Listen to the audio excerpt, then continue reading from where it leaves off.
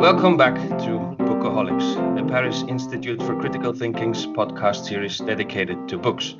In this series, we introduce you to some recent and relevant books, our own books, and obviously some classic books that we just can't stop talking and teaching about. My name is Christophe van Houten, and in this episode of Bookaholics, I am joined by Frank Furedi to talk about his latest, or should I say, his forthcoming book. The year of publication is in fact 2021, entitled Why Borders Matter, Why Humanity Must Relearn the Art of Drawing Boundaries, published by Routledge. Hello, Frank, and welcome back. Thank you very much. Nice to talk to you, Christophe. So as Heidegger once said, and I'm paraphrasing here, every book has only one idea. Now, considering you wrote this book, who better than you to tell us what this idea is? So what is this book all about? And above all, what is it that you investigated and what you intended to achieve by writing it?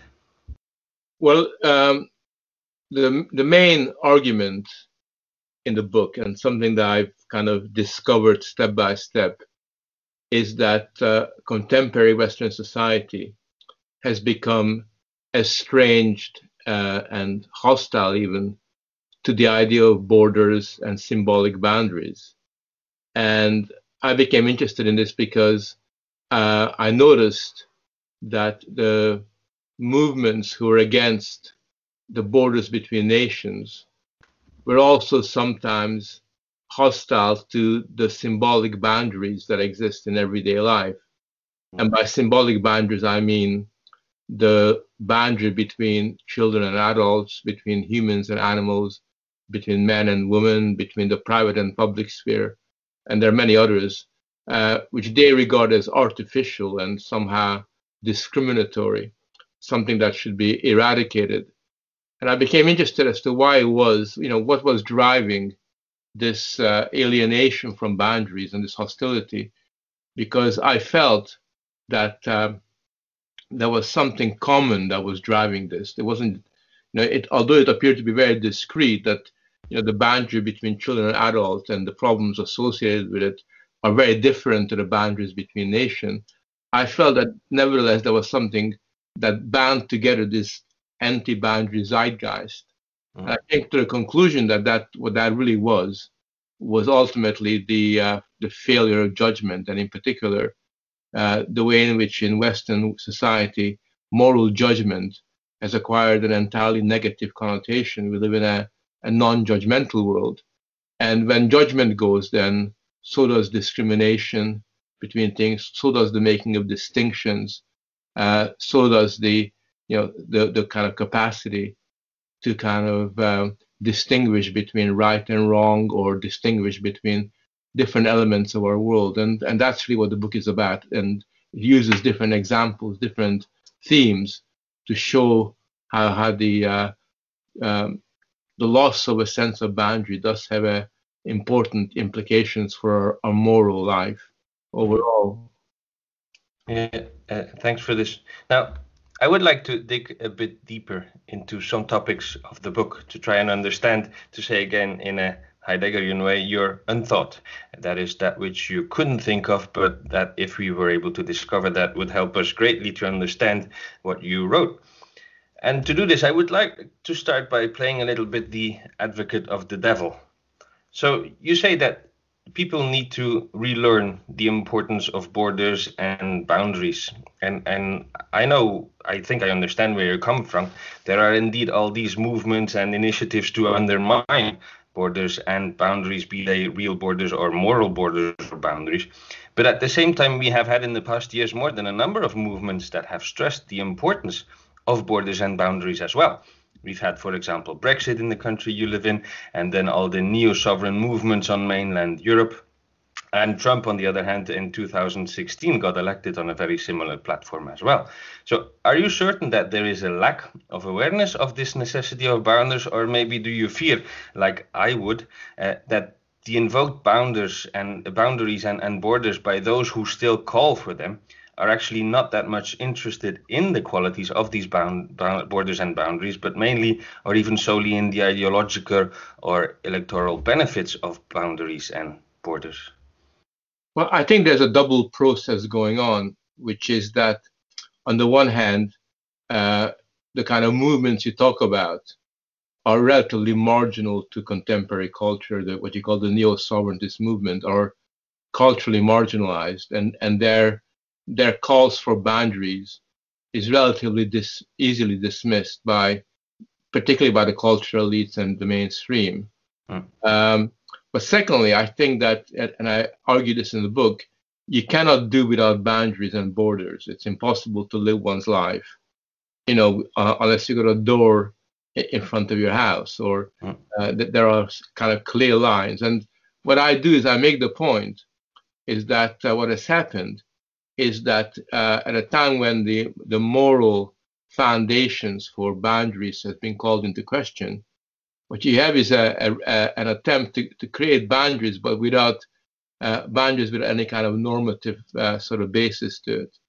But to give you an example, the same people that criticize Trump for wanting to reinforce the boundary between Mexico and America and said it's really wrong and inhuman to have any kind of boundaries, are also the same people that want to create safe spaces around themselves. And you got this massive safe space movement, which is a way of quarantining themselves from criticism.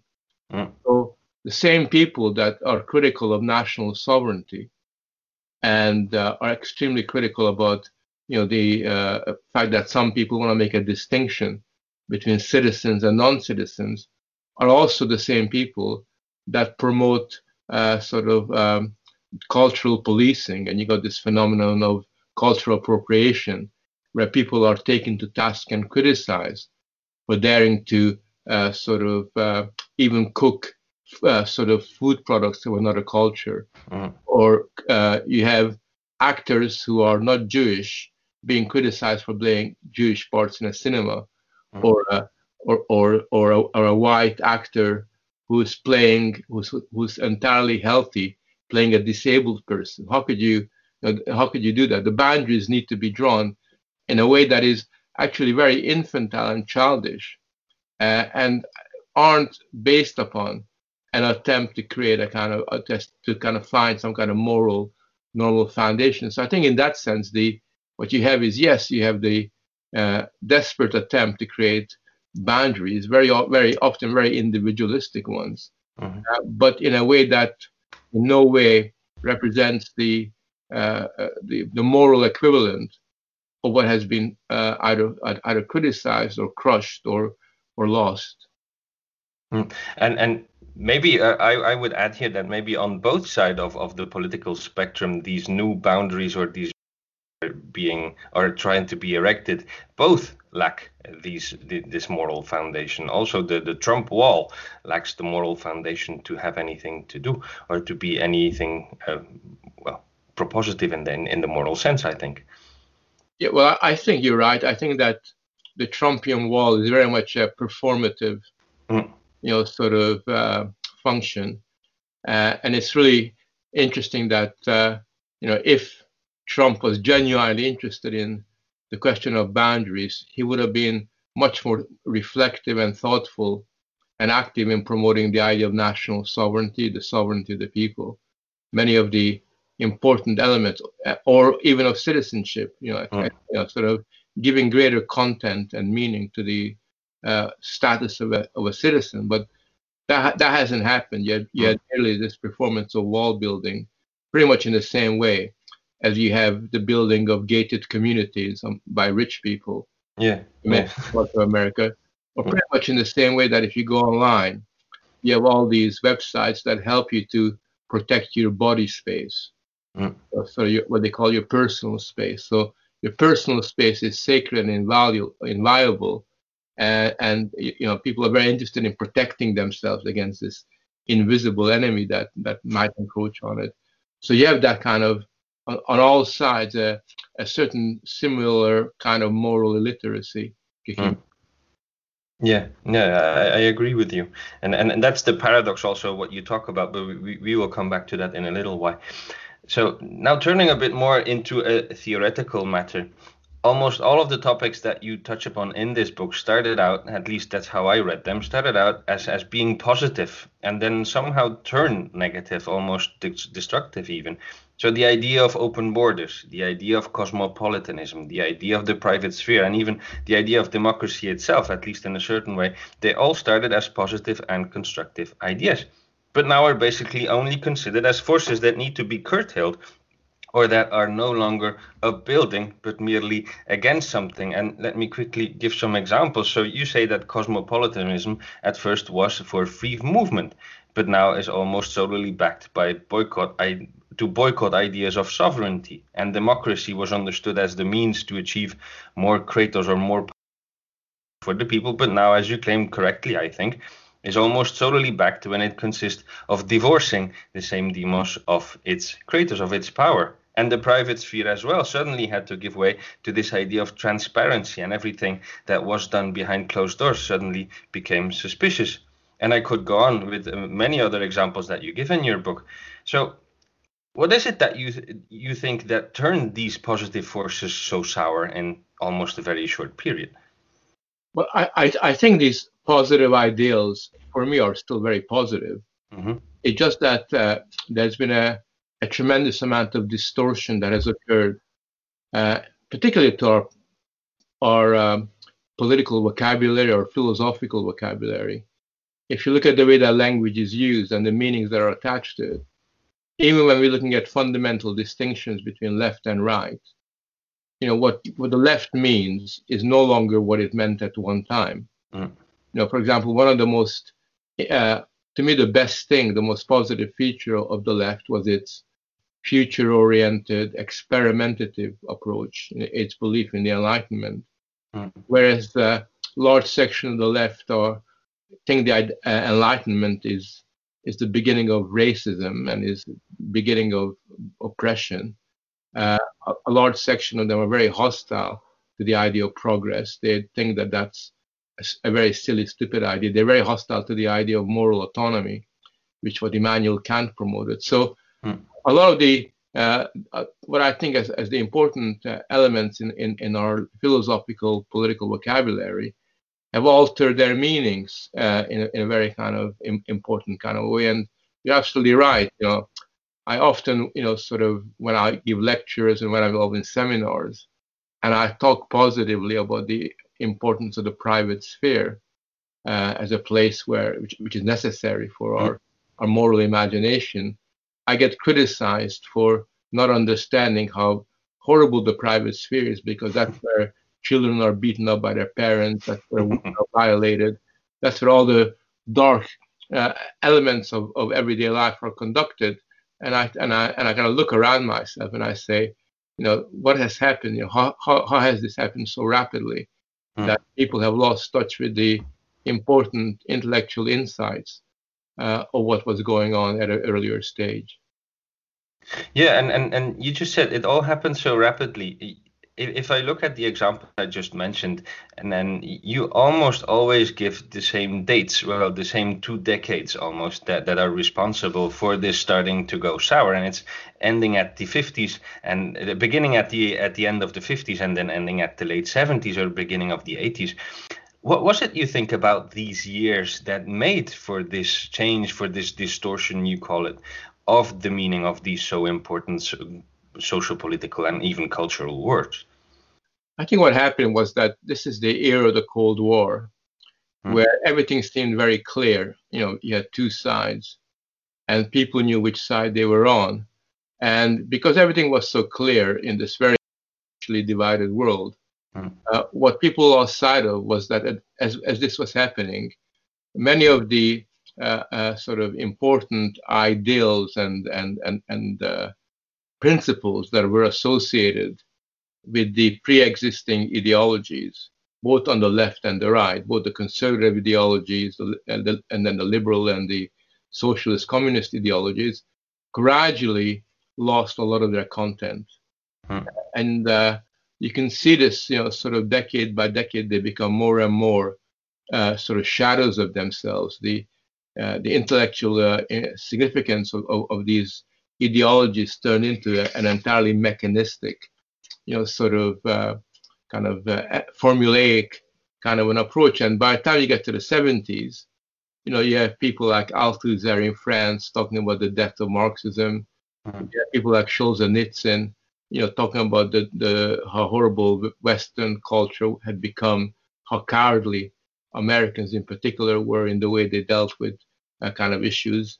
You had, liberalism turning into this kind of narrow, technical, procedural, sort of ideal. So it basically meant that under those circumstances, political and public reality became detached Mhm. from the concepts that people were using. And I think it was in that situation that behind everybody's back, unexpectedly, you had the development of what today we call identity politics. Because it's not a very good term because it doesn't actually capture what I think it really is about. I call it provisionally a kind of silent ideology, a kind of invisible ideology that, in a sense, kind of combines this technocratic, narrow-minded, economistic political program with identity-related issues. The two become sort of wedded together, and then they erupt very powerfully in the 80s, and all the terms that we've been discussing become corrupted in a complete, wholehearted fashion at that point. Now, to change a little bit the things we're talking about and returning to borders in a more direct way, you make two, I think, very particularly interesting statements about the desire for no borders. And I think it's worthwhile to holding still with them a second. Now, the first is that you say, considering that borders are a paradoxical thing, you can't simply or plainly be against borders. That can never be the end. So that's the first thing. And then the second is that you also make a very interesting connection between the idea of having no borders and the fact that that comports to giving up the idea of accountability.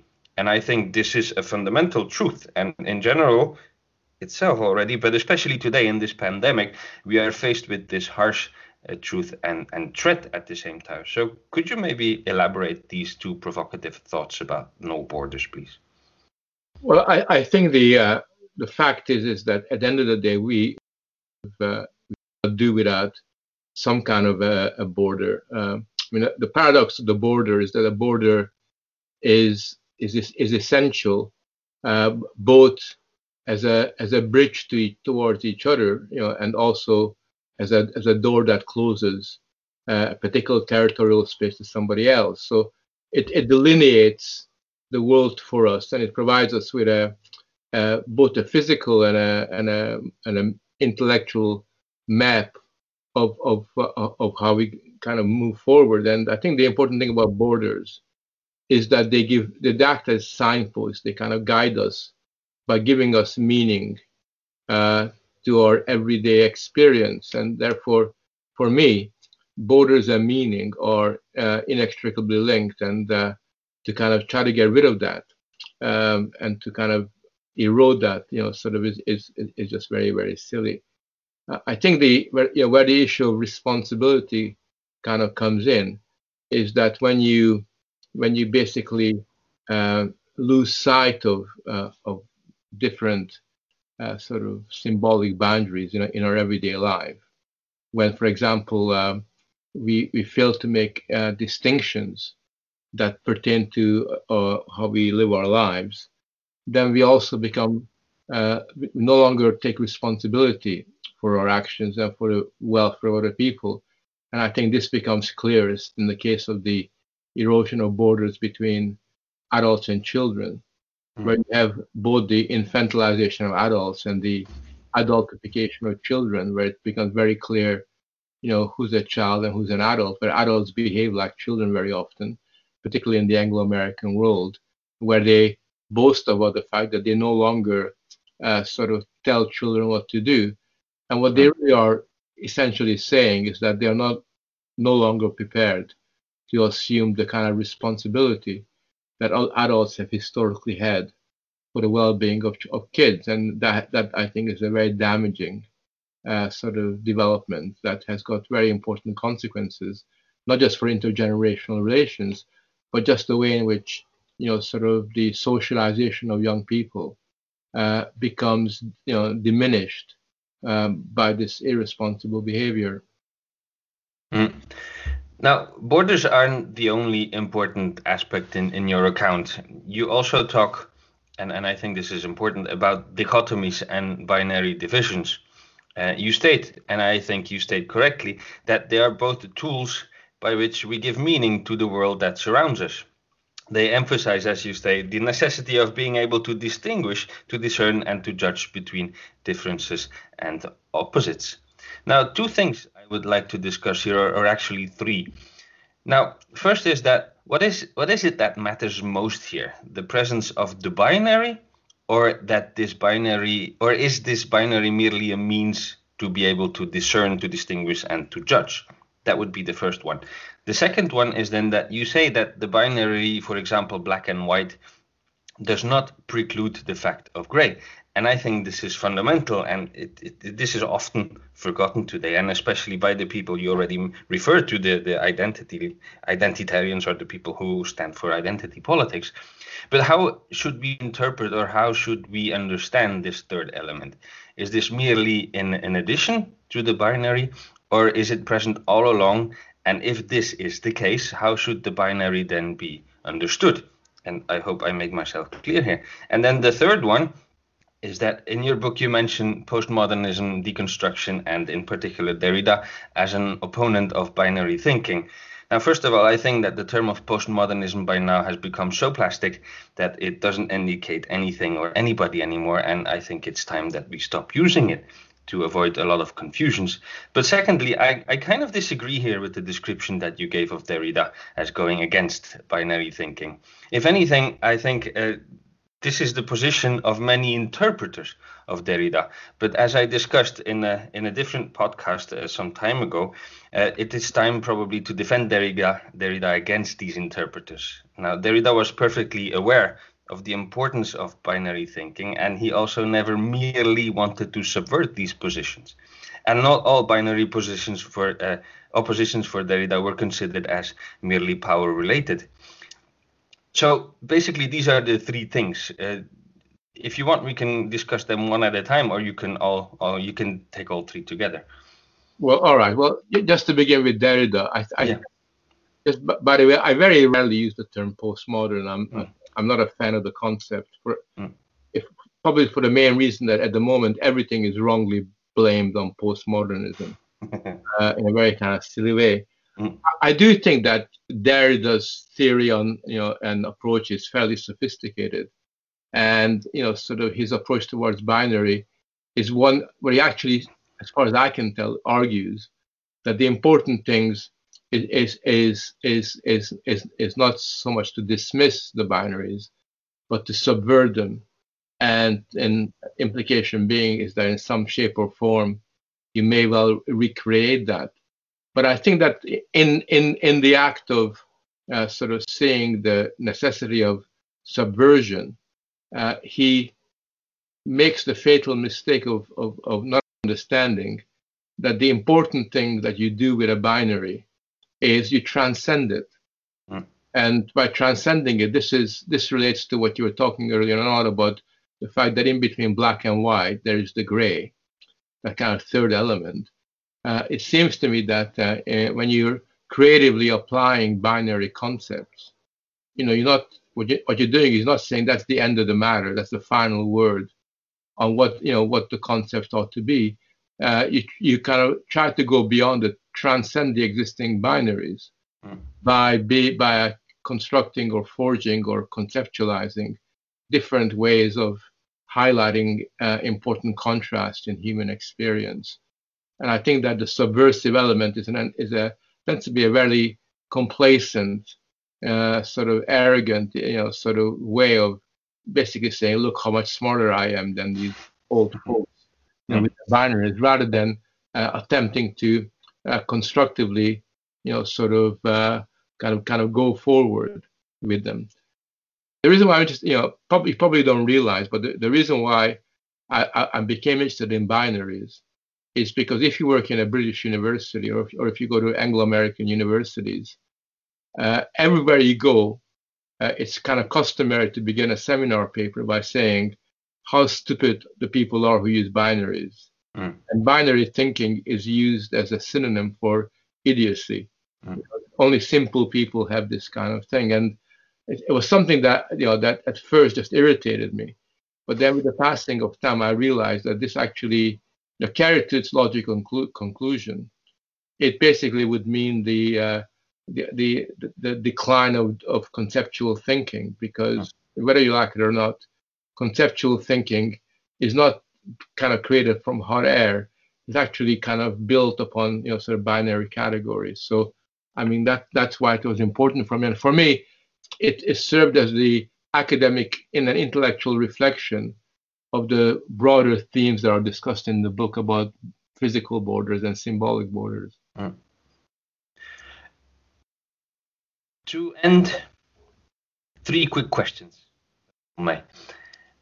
What is it that is your basic claim here? Is it the importance of borders and boundaries, or the ability to decide, to discern, and to judge? Or is it a mixture of the two, as they can't really be separated? Well, it's very clearly the importance of upholding moral judgment. I'm not that fussed about people rebelling or acting against borders, as long as it's based upon the exercise of judgment. What I am concerned about is that when moral judgment is pathologized, as is the case at the moment, and the possibility of an intellectual debate and discussion and clarification is totally undermined. Second, then, did you ever think that there is a connection between these basic requirements of deciding, judging, and discerning, and the ancient concept of crisis? And in that way, because you already referred to Kant and the Enlightenment, is this refusal or this incapacity to discern then not an active step away from the active decision to step out of the minority that was the Enlightenment, as Kant already said? In the back of my mind, I mean, there are many historical legacies that I'm thinking about as to what are both the intellectual precursors of what is really happening, and also to try to understand as clearly as possible how this kind of zeitgeist that we're discussing in relation to borders and boundaries, sort of began to kind of kick in, and and why is it that it's very rarely seen as a subject of discussion that's worth looking at in its own terms. Then one final point. I think some people might look at this book as if it contained some sort of nostalgia for the good old days. Is that present, or is this not? I don't think so. I think that whatever nostalgia anybody may have is a personal, private matter. It's got no consequences for a very simple reason, that you cannot go back to the good old days, and you cannot simply recreate the borders of the past or the symbolic boundaries of the past. I think what the book tries to do is that you have to and the subtitle of the book is, you have to relearn the art of drawing lines, and that's something for the future, where the kind of borders and boundaries we create are based upon the way we exercise our capacity to judge, not along the lines of the past, because that's not going to work very well, but in line with the possibilities of today. Okay, thanks so much for this, Frank. There are still so many aspects of your book that we weren't able to discuss, but for those who are interested in more, I greatly advise them to have a closer look at your book. I think you're a very keen observer, and I'm certain that very few people will come away from reading your book and not having discovered some interesting, different points of view than the ones they already have. And isn't that what all good books should do? So anyway, it is called Why Borders Matter, Why Humanity Must Relearn the Art of Drawing Boundaries, and it is published by Routledge. Thank you again, Frank. And thank you all for having been with us for this episode of Bookaholics. My name is Christoph van Houten, and I hope you will tune in to us also in the future. Thank you. Take care. Bye-bye. Thank you, Frank. Bye.